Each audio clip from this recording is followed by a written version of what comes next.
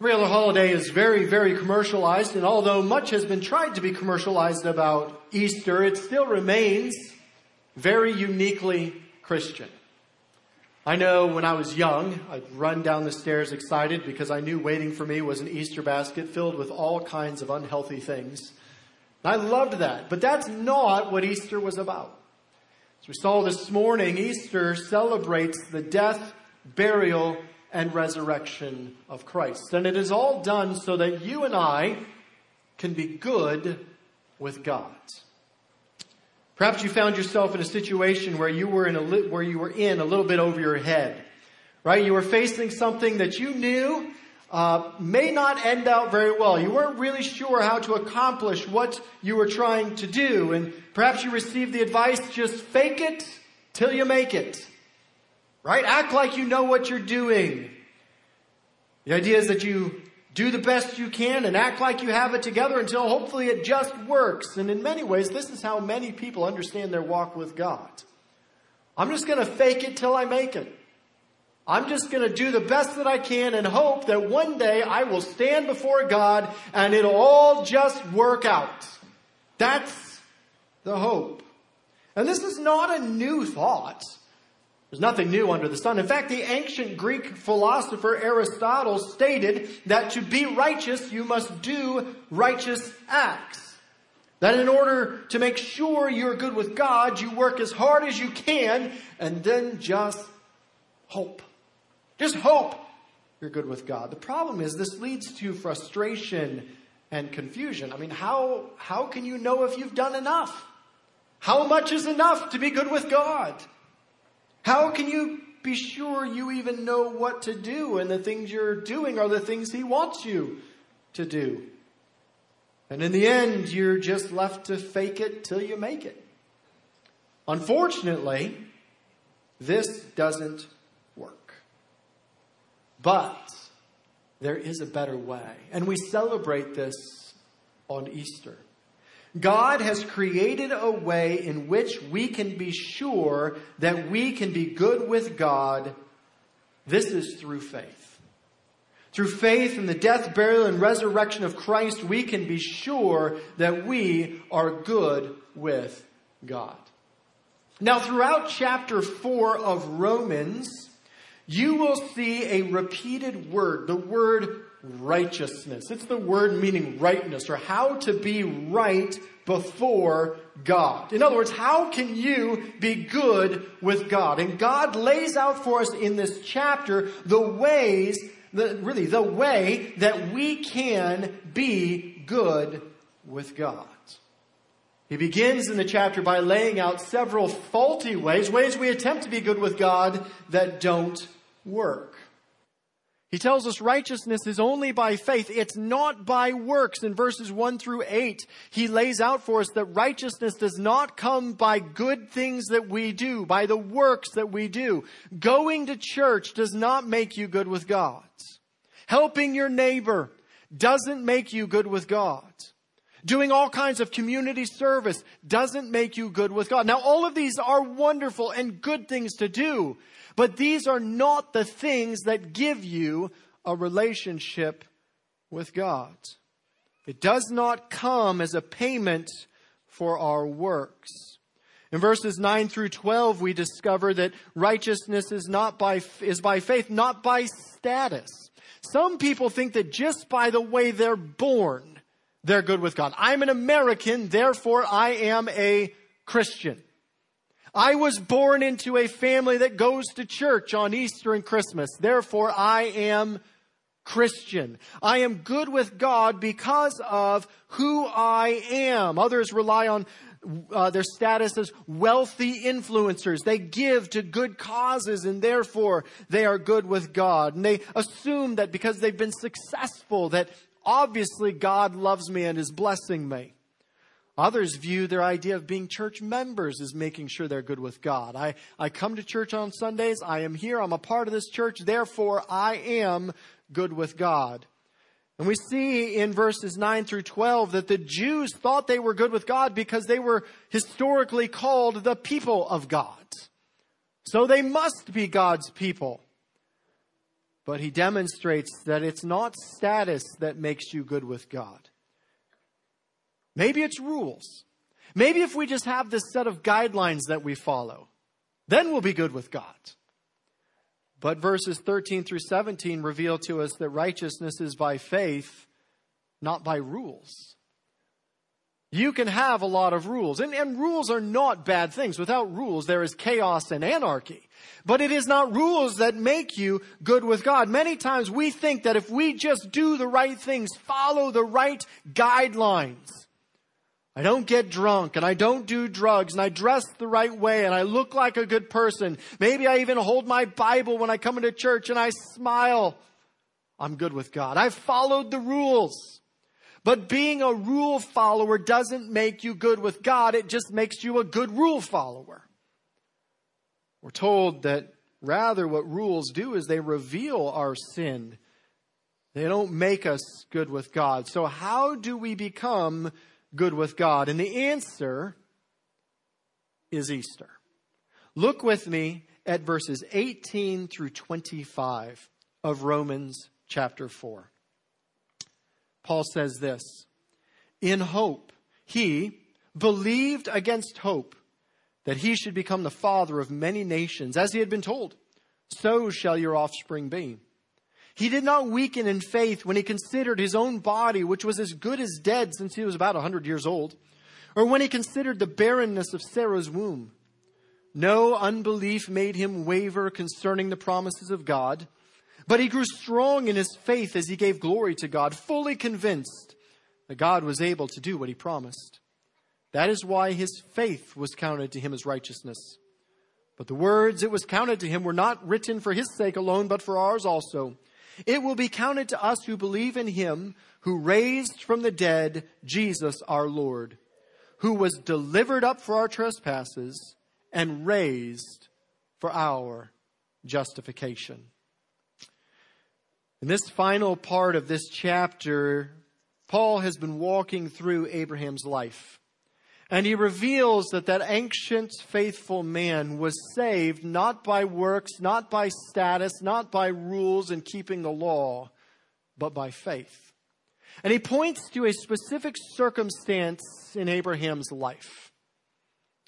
God had promised to Abraham and Sarah that he would bless them, that he would make them, from them, a great nation. And that ultimately from them would come the one who would rid the world of sin and problems. But there was an issue with this. Abraham was 100 years old. Sarah was 90 years old. And yes, this was thousands of years ago, but it was still the same then as it is now. You didn't have children when you were 100 and when you were 90. It didn't happen. That would be very odd.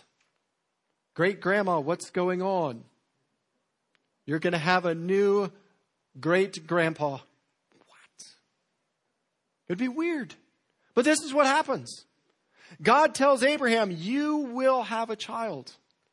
You place yourself in Abraham's shoes, it would not be unusual or out of the ordinary to think, that is the craziest thing I've ever heard. But what does God tell us Abraham did?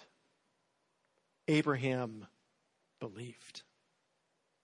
Abraham believed that God would fulfill his promise, and God did. God gave Abraham a child, and God counted that faith as righteousness. And that faith came out in his actions for about 15 to 18 years later. God came to Abraham and he said, you need to do something for me. To demonstrate your faith and your trust in me, you need to take your son, your only son Isaac, you need to take him to this mountain, and there you need to sacrifice him to me. And again, Abraham believed God. He believed that God would fulfill his promise. In Hebrews 11, we are told that Abraham believed that God would raise Isaac from the dead. And so he took Isaac on that hike a few days away. And as they are going, Isaac is looking around and he recognizes Abraham is getting elderly. Perhaps his mind is beginning to go. He says, Dad, we've got the wood. We've got the rock. We forgot the most important thing. What did we forget, son? We forgot the sacrifice. Abraham told him, God will provide. Till they got to that mountain. They laid the stone and they put the wood on. And then Abraham turned to Isaac and said, son, you're the sacrifice. And Isaac willingly got on that altar. A picture of Christ sacrificing himself for us. And as Abraham raised that knife to sacrifice his son, God said, stop. You've pictured it well. You trust me. And he provided for him a ram to take the place of Isaac as Christ takes our place on the altar. And it was that faith that was counted as righteousness. But faith in what specifically? For Abraham, it was faith that God would keep his promise. But we have a fuller picture of what that promise is. And Paul tells us what it is. He says, we believe in him who raised from the dead Jesus our Lord, who delivered for our transgressions and was raised for our justification.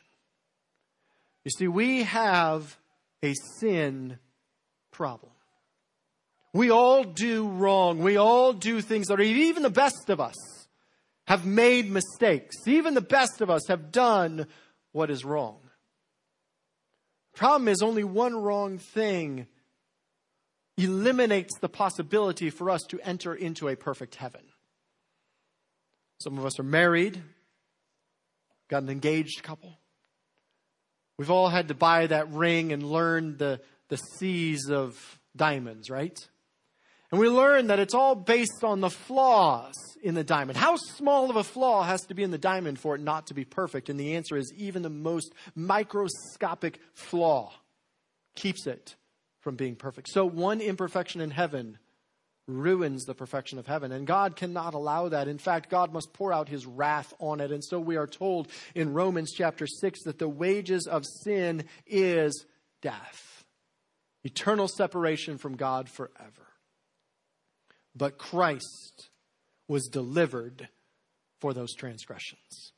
Jesus Christ took on flesh, lived the perfect life, and died in your place. He took the punishment you and I deserved on himself on that cross for us. 2 Corinthians 5:21 tells us he literally became our sin.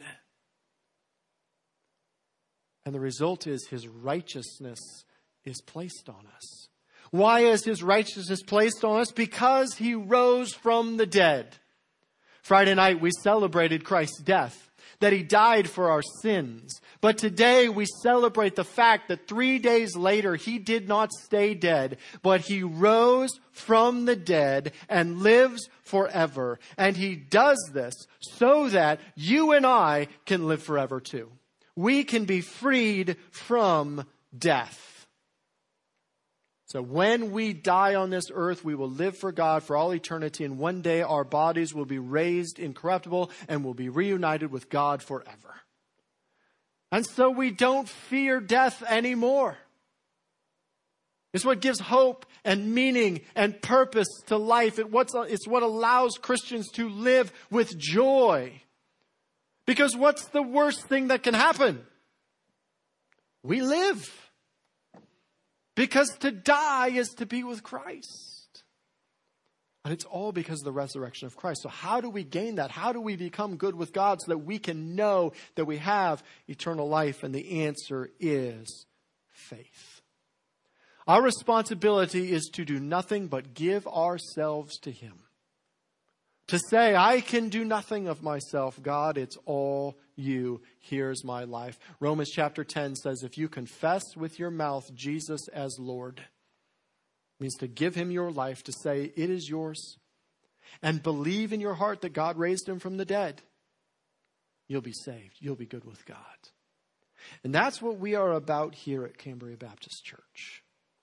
Our purpose, our mission is to make disciples of Jesus Christ.